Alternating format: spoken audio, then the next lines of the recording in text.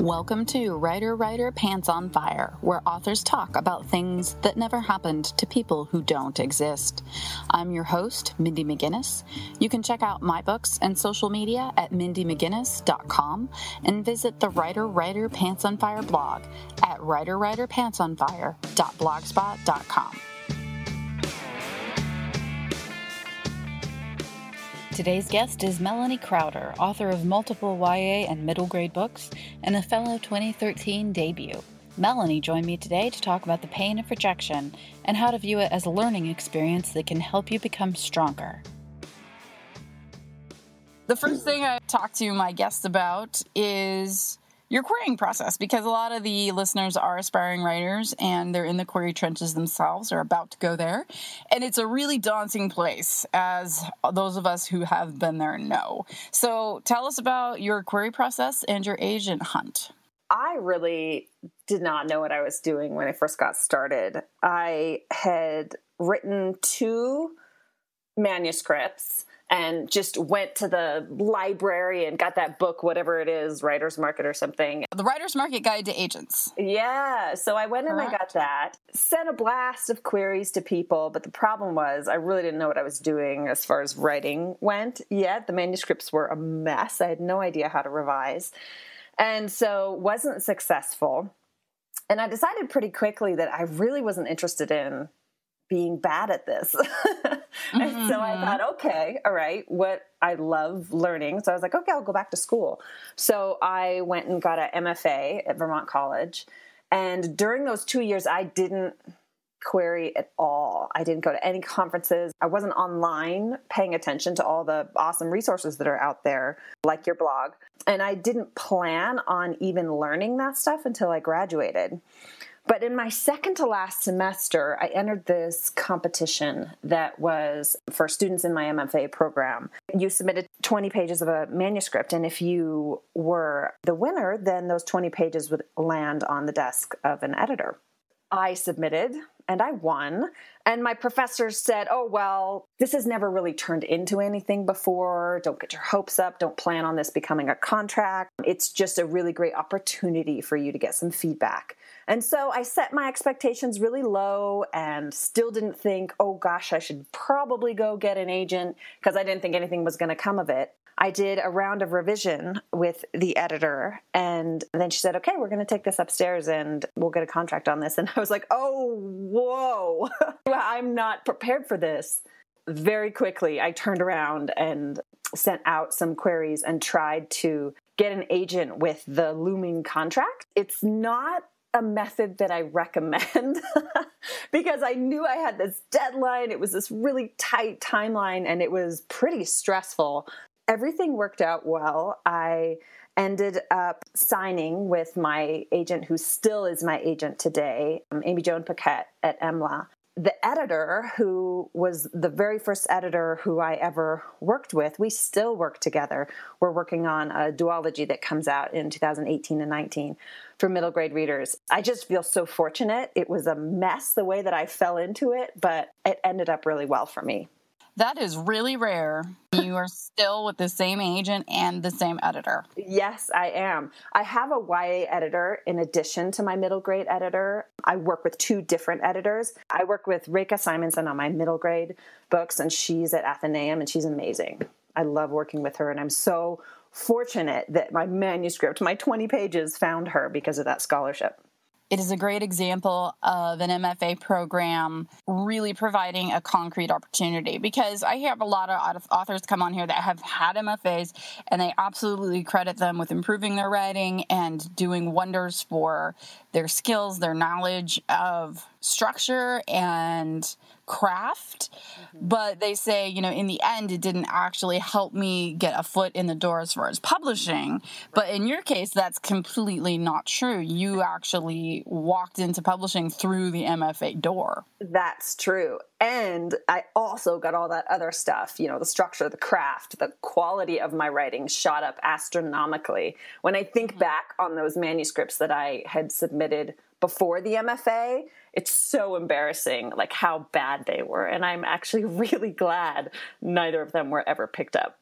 Yeah, I talk to a lot of writers that feel similarly when I read my manuscripts that never got anywhere, that I was bitter about. I'm now relieved and thankful for being rejected so roundly, because they did not deserve to be published, first of all. But secondly, if they had been, they would now be an albatross around my neck. No one needs to read that. It's embarrassing now. Exactly. Rejection, as painful as it is, it's a really important part of the writing process. Yeah, it absolutely is. And I know that that's hard to hear when you're in it. I remember being in it. Like you, I started out not really knowing what I was doing. And instead of being aware of my ignorance, I just threw myself in it. And I think that's why it took me so long. It took me 10 years to get an agent, and that was my own fault, because I didn't want to do the research. I didn't want to learn about the process. I didn't want to learn about agents and the query process. I just wanted someone to love me, and it was a lot of my early stumbling blocks I put in front of myself. That's something that I think is important. And yes, it hurts. Rejection hurts, but whatever doesn't kill you makes you stronger. I know that doesn't make people feel better, but I've actually found a better quote, and I forget the woman's name, but it's from a book called Women Who Run with Wolves. Highly recommended, anyone who is listening, Women Who Run with Wolves. It's amazing. She has a wonderful quote in there that I have always remembered. She says, "Scar tissue is stronger than skin." Yeah. Oh, that's beautiful. I love that. Yeah. I like that better than "what doesn't kill you makes you stronger," because it's a little more apt, I think. Yeah, absolutely. Yeah. And there are so many paths to finding your editor and finding your agent. If I am giving advice to aspiring writers, I definitely don't tell them, oh, be completely ignorant and do it the way that I did it. By the same token, I'm so fortunate that I connected with the agent and the editor who I connected with, that I wouldn't change my process at all. I wouldn't either if it worked out for me the way it did for you. I mean, that's a stroke of serendipity, I think. It is. That's fantastic. Absolutely. Well, and I think it's interesting, too, that your advisor or your mentor even said, this doesn't usually turn into a contract. Don't get your hopes up. To which I would have just, like you, assumed nothing's going to come of it. But then to have things work out. Obviously, you had strong pages, but too, there are many forces at work there funneling you to the right place at the right time. Yeah, there's so much about good fortune that has placed me where I am. I'm very lucky. I have 5 books out now, and I'm contracted through 2020. It is a ton of hard work. I studied hard. I worked hard to get where I am. But there's also this element of fortune that is so humbling.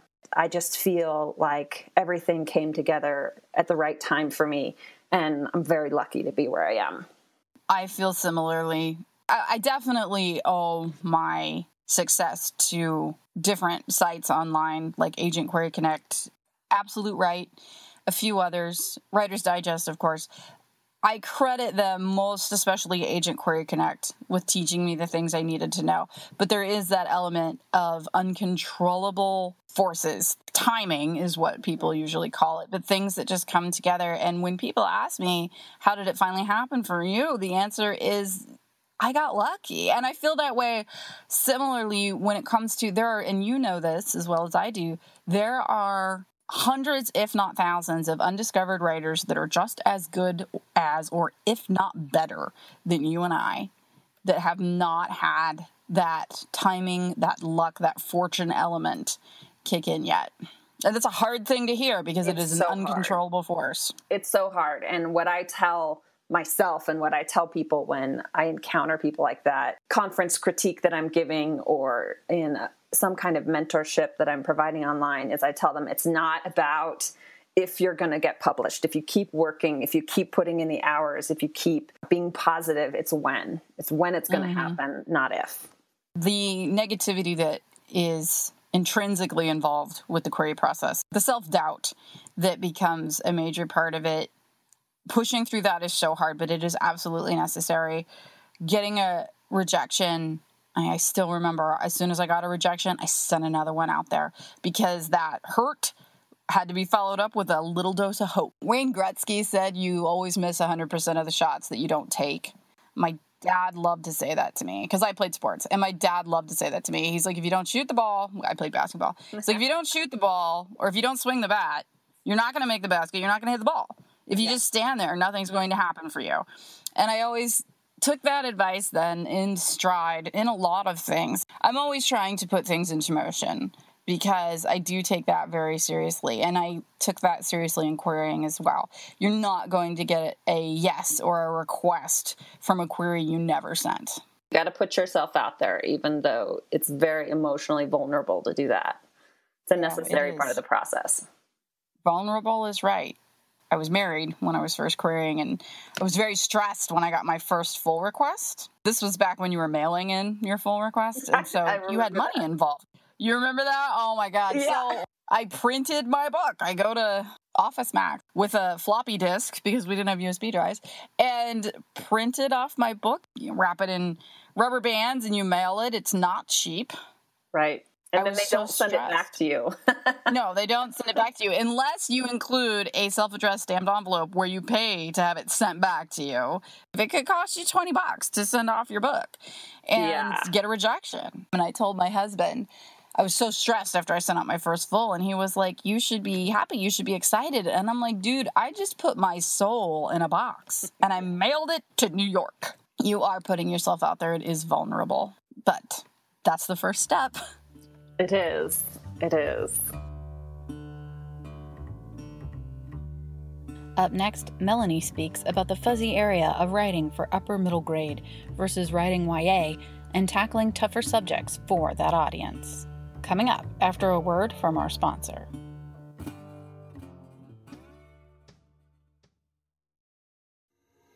An enemy to defeat, an alien to meet, a girl who's really sweet. It's not easy to be the new boy at school when the school's on a starship and you're the captain's kid. Enjoy hard sci-fi with a soft heart. The Captain's Kid by Liz Coley.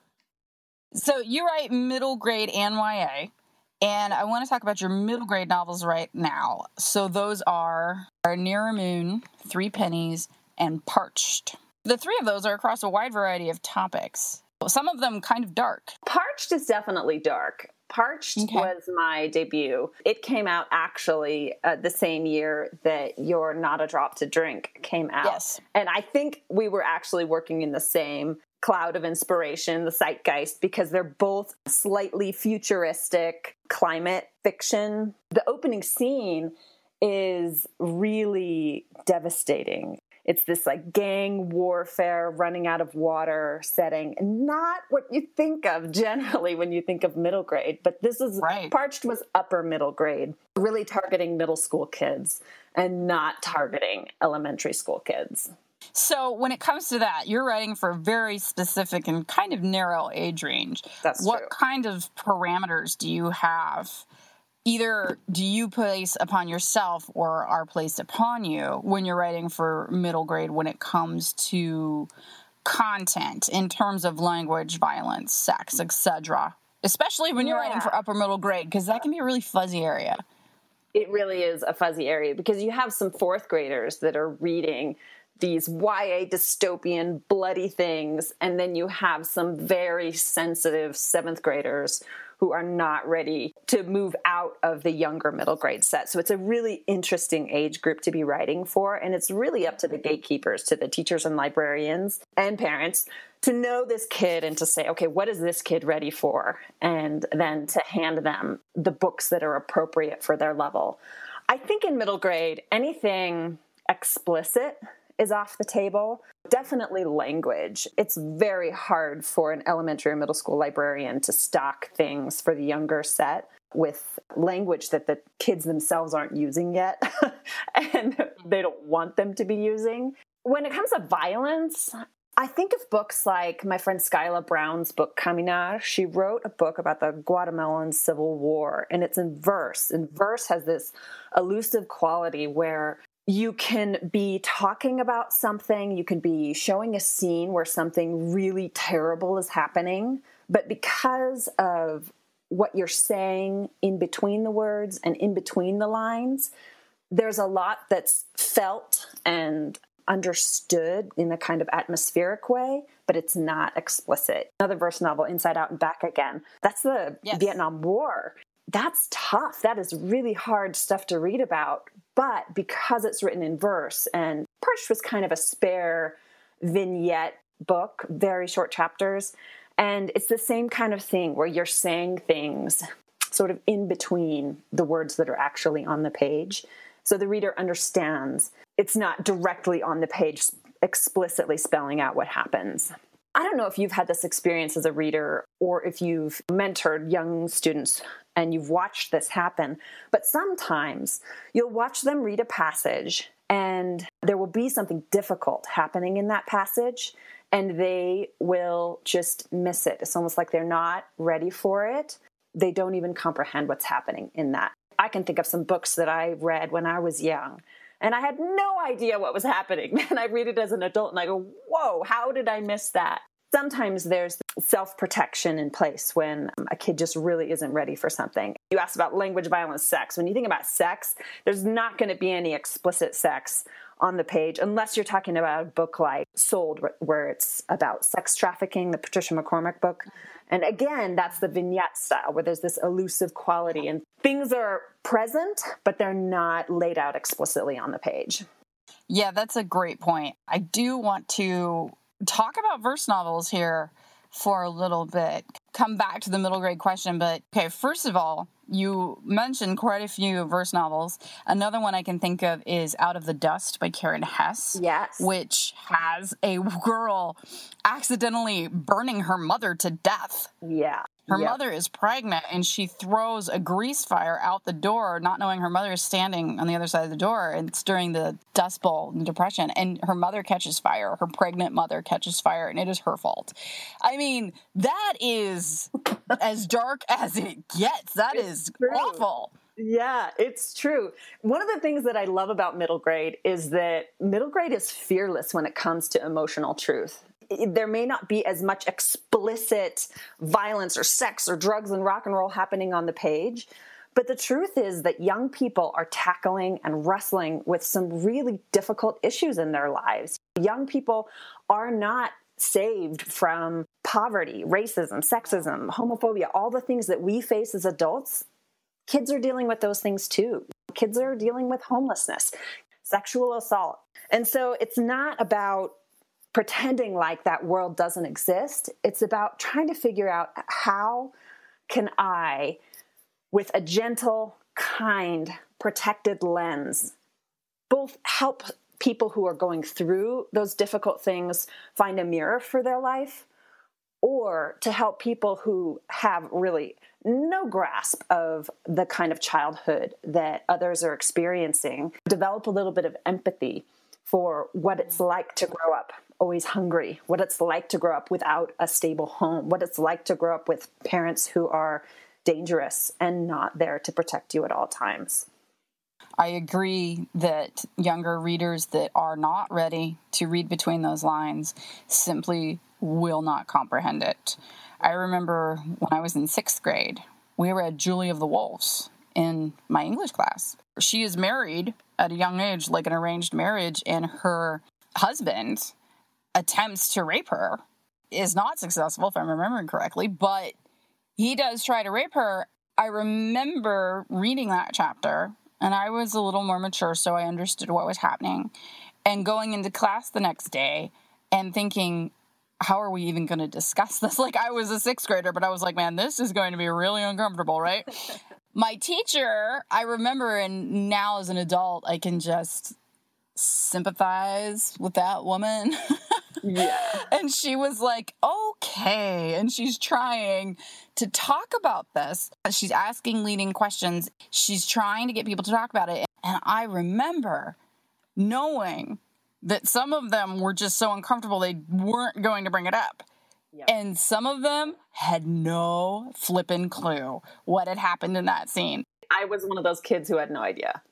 Yeah. That scene went right over my head. And you do self-censor, and I think that it is interesting that you say that when you're writing, that you rely on the gatekeepers to put appropriate material in the hands of the kids that can handle it, but then also the kids have their own mental screening process. Gatekeepers have this really awesome opportunity to both gauge what a kid is ready for and also to push a kid beyond what they think they're going to like. So if you have a boy who says, oh, I just really only want to read books about sports, and I just really only want to read books about boys, and I just really only want to read the Rick Riordan books, things like that. The gatekeepers have this amazing opportunity to say, oh, so you like action and adventure. You're going to love this story, by Tamara Pierce, and really challenging people to get out of the boxes that have been put around them or that they've put themselves in. But they also have this opportunity to say, you know what, I think while this student is ready for this book, I think this kid, let's wait another year and let this kid get a little more mature before we hand this book to them.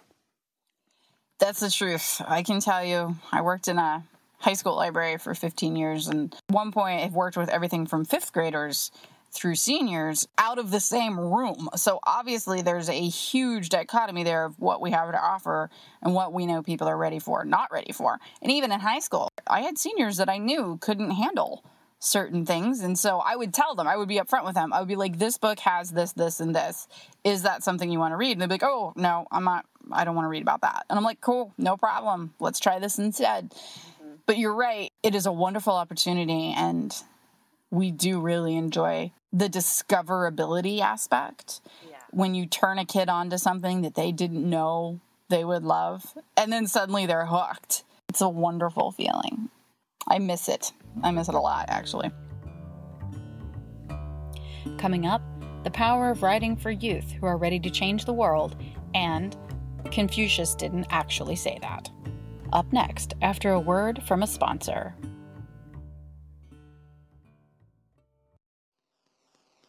Brandon Webb lives on the moon, his eyes on the stars and the colonized worlds out there.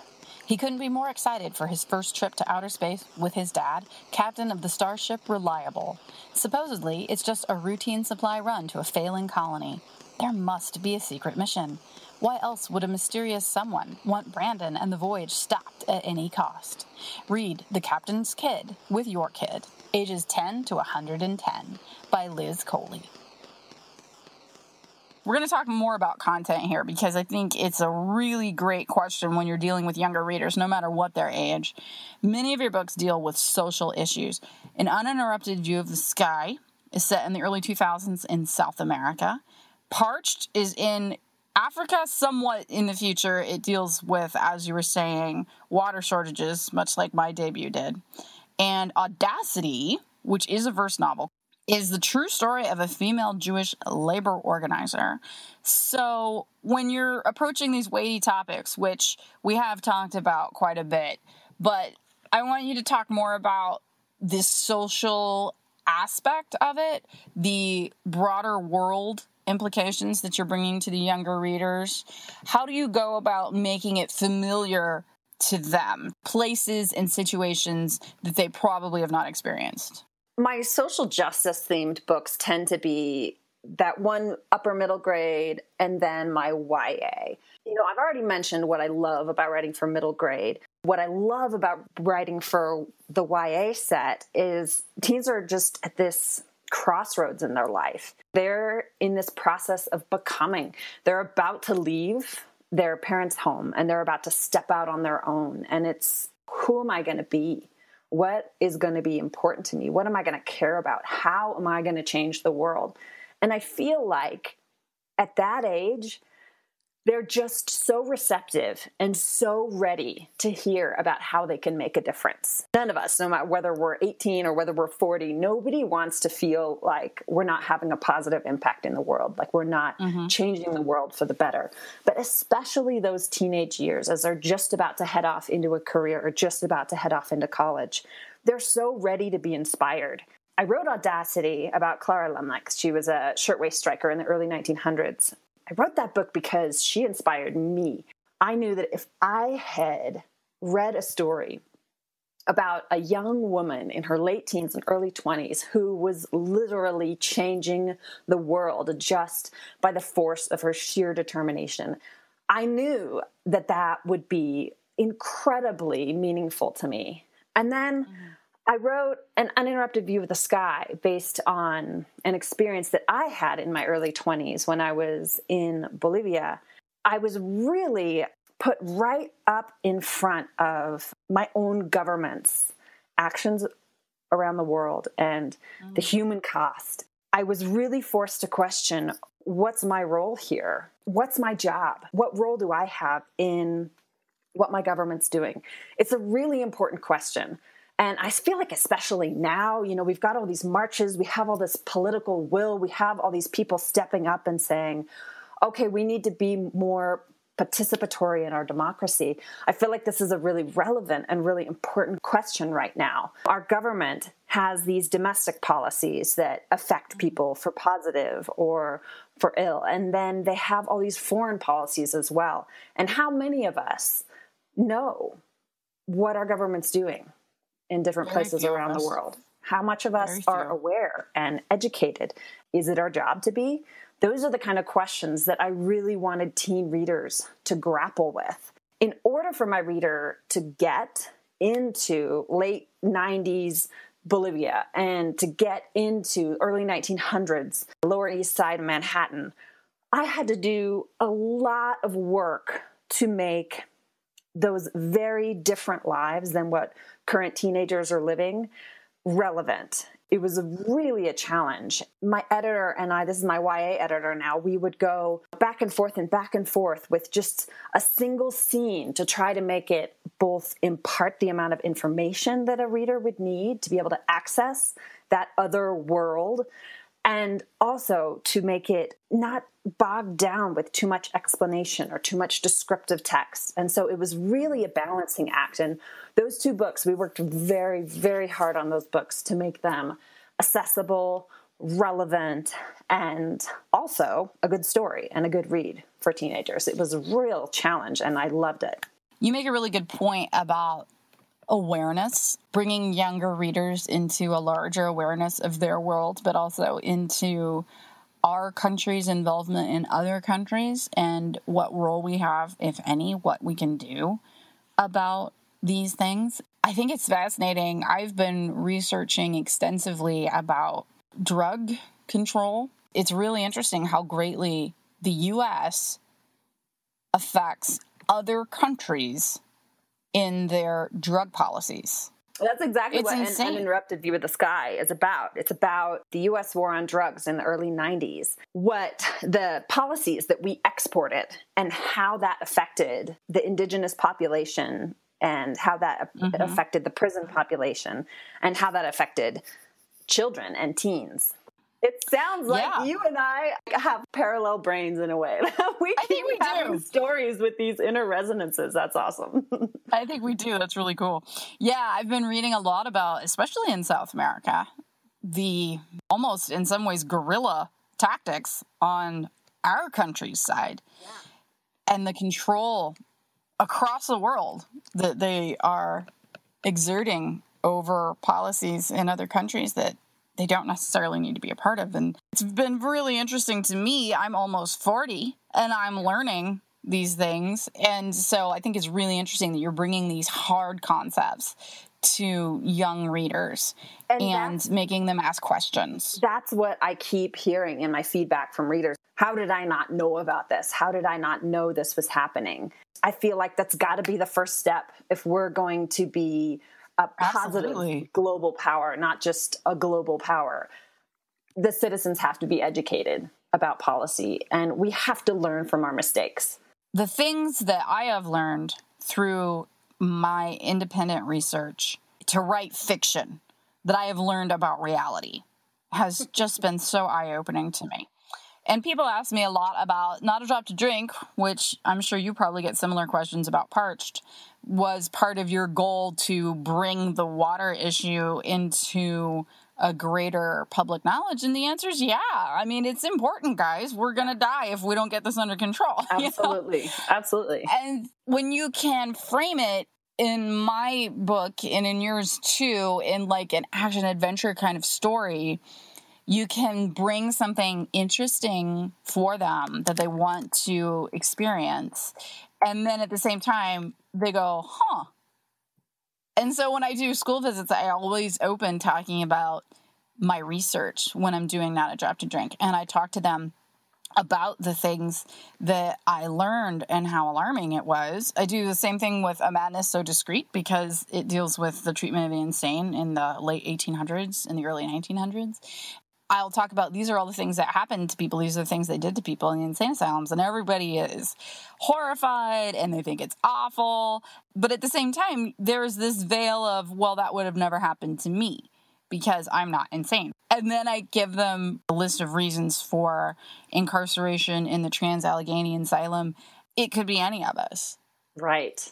And I put that up there and I show them. And I'm like, I want everybody to raise your hand when I say something that applies to you. And I usually have the whole room. It's always interesting. And then one of the reasons it's on the list is actually masturbation. If I'm missing one, I'll be like, all right, guys, masturbation. And then it's like, oh, we got everybody.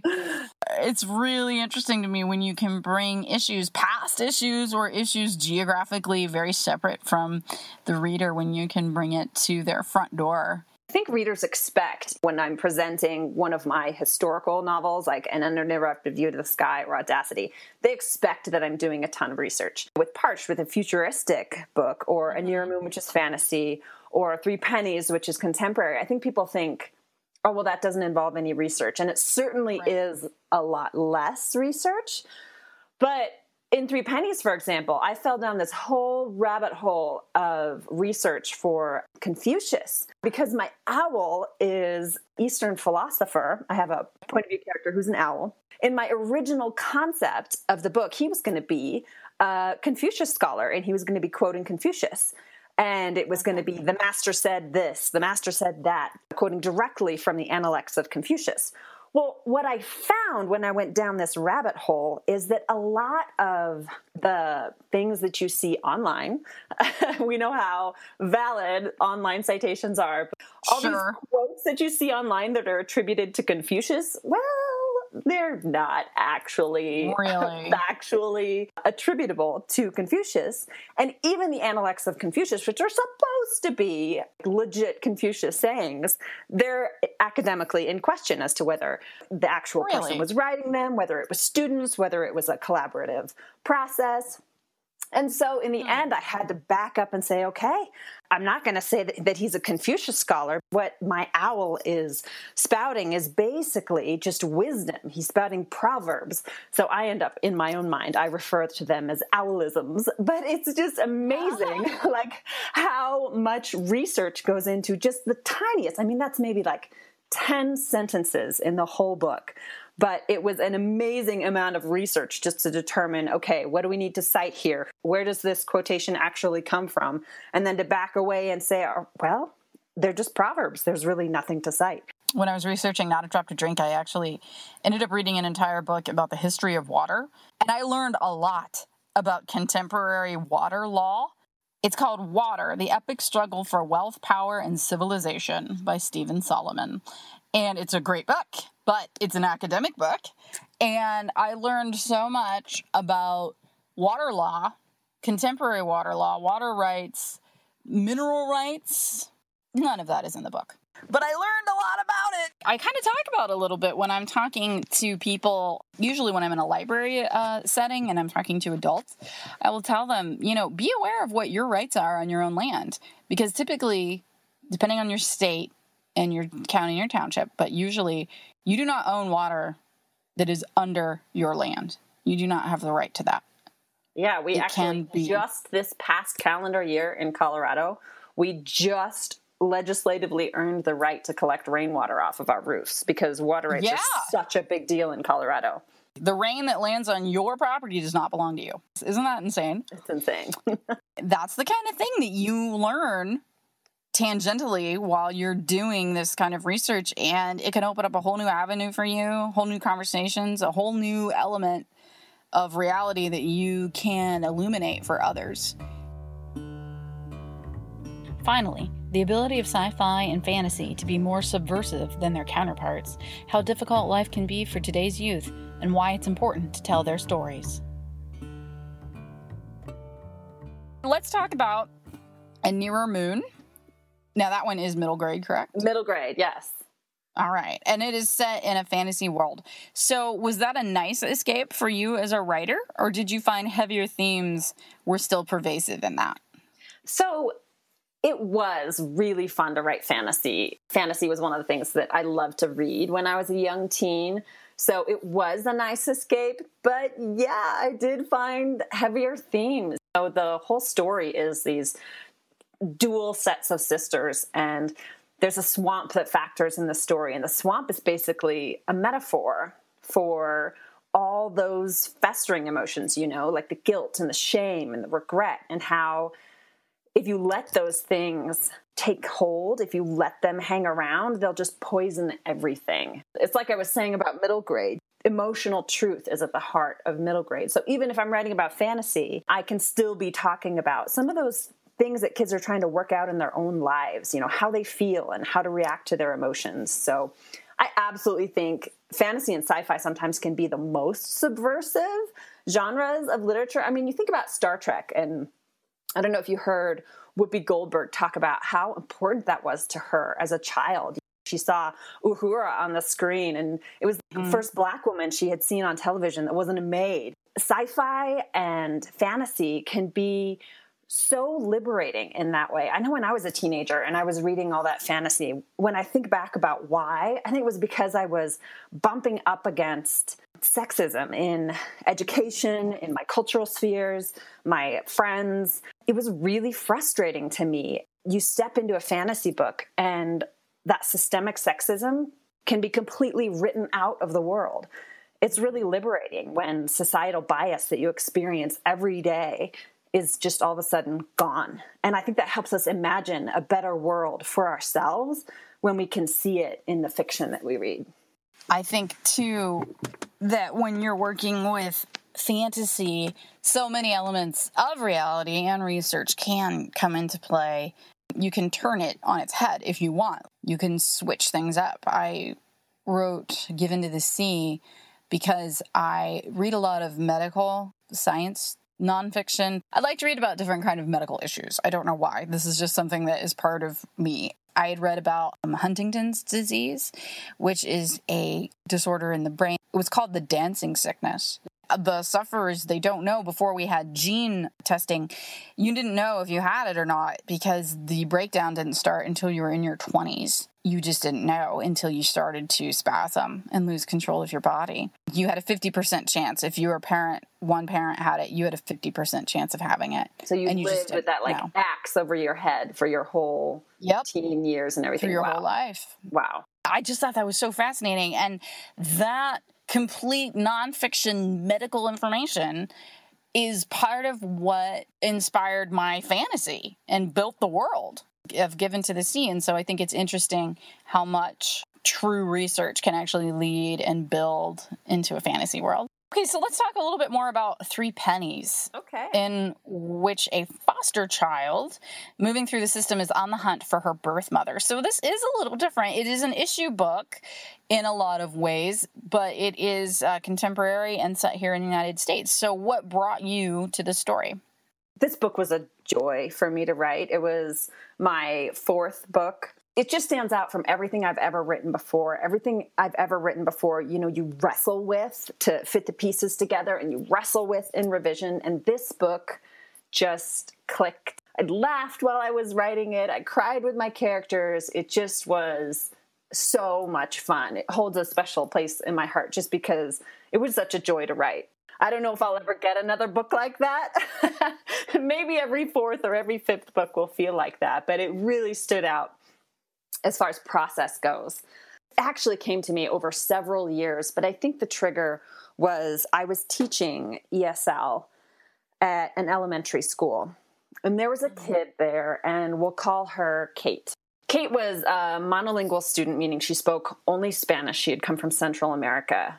I was the only teacher who could speak Spanish to her. I was a teacher who came alongside her and helped her learn her very first words of English, and then helped see her through the transition years when she needed me less and less and less. So we developed a real rapport. She trusted me. And I think her second year at the school, she came to me for the first time and told me about violence that was happening in her home. And it's a really tough decision. I don't know if any of the listeners out there have been an educator or someone who's mandated to report to social services. It's a really tough thing to do. You know that families are at risk when you do this. You want to know that you're doing the right thing when you call in. So I reported it to social services, and as it was the first infraction, I don't think the process went very far. The following year, she came back another time and told me a similar story about violence in the home. And this time, she was really scared, and she was really scared for her older sister. I reported it again, and I came home that time because I was so upset about it. I didn't want her to just be abandoned into the system. I didn't want her to just be with strangers. I came home to my wife and I said, okay, you've heard me talk about Kate. You've heard me talk about her over the years, how we worry about her. Can we put some extra beds in our extra bedrooms and bring her and her sister into our home? And we talked about it and we agreed, we'll fast track the process however we need to. The sad part of that story is that social services was never able to get permanent resolution while the violent person was out of the home for a period of time. That person came back into the home. I watched how that affected this girl, and it was just devastating. I felt like I had lost her trust because she had asked me to help her, and I did everything I was legally allowed to do, but it just broke my heart because I couldn't make it better. I couldn't fix it. I began looking into the system, into the foster system, and I learned about all these kids who age out of the foster system, just American kids who turn 18, 19, and they have no family. No one ever adopted them.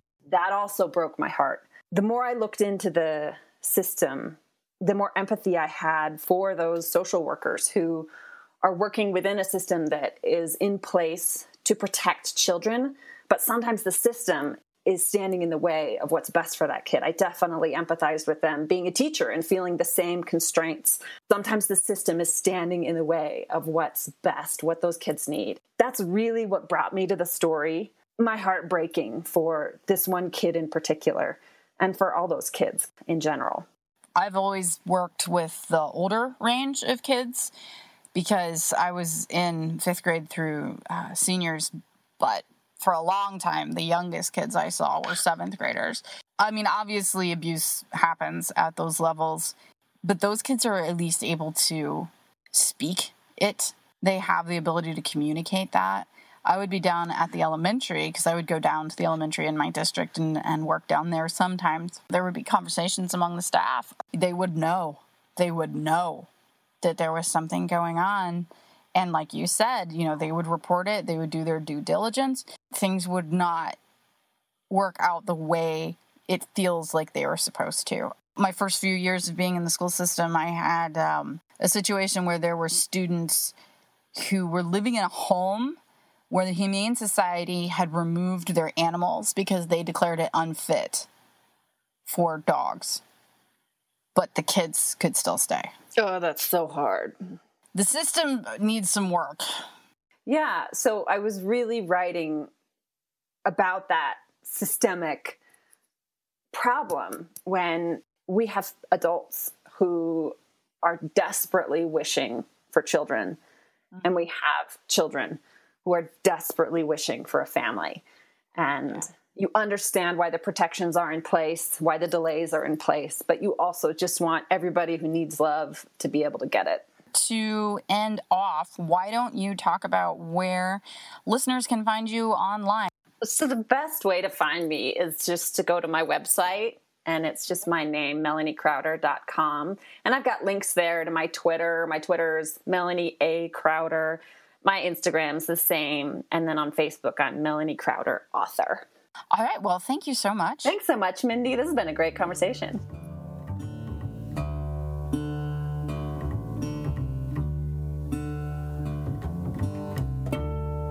Writer Pants on Fire is produced by Mindy McGinnis, music by Jack Corbel. A special thank you to fellow authors Alyssa Palumbo and R.C. Lewis, as well as patron Stephen Avery for helping to make this episode possible. If you find the blog or podcast helpful, please consider showing your support by visiting patron.podbean.com/writer pants on fire and making a donation. I'm your host, Mindy McGinnis, and we'll be back next week with another episode of Writer Pants on Fire, where authors talk about things that never happened to people who don't exist.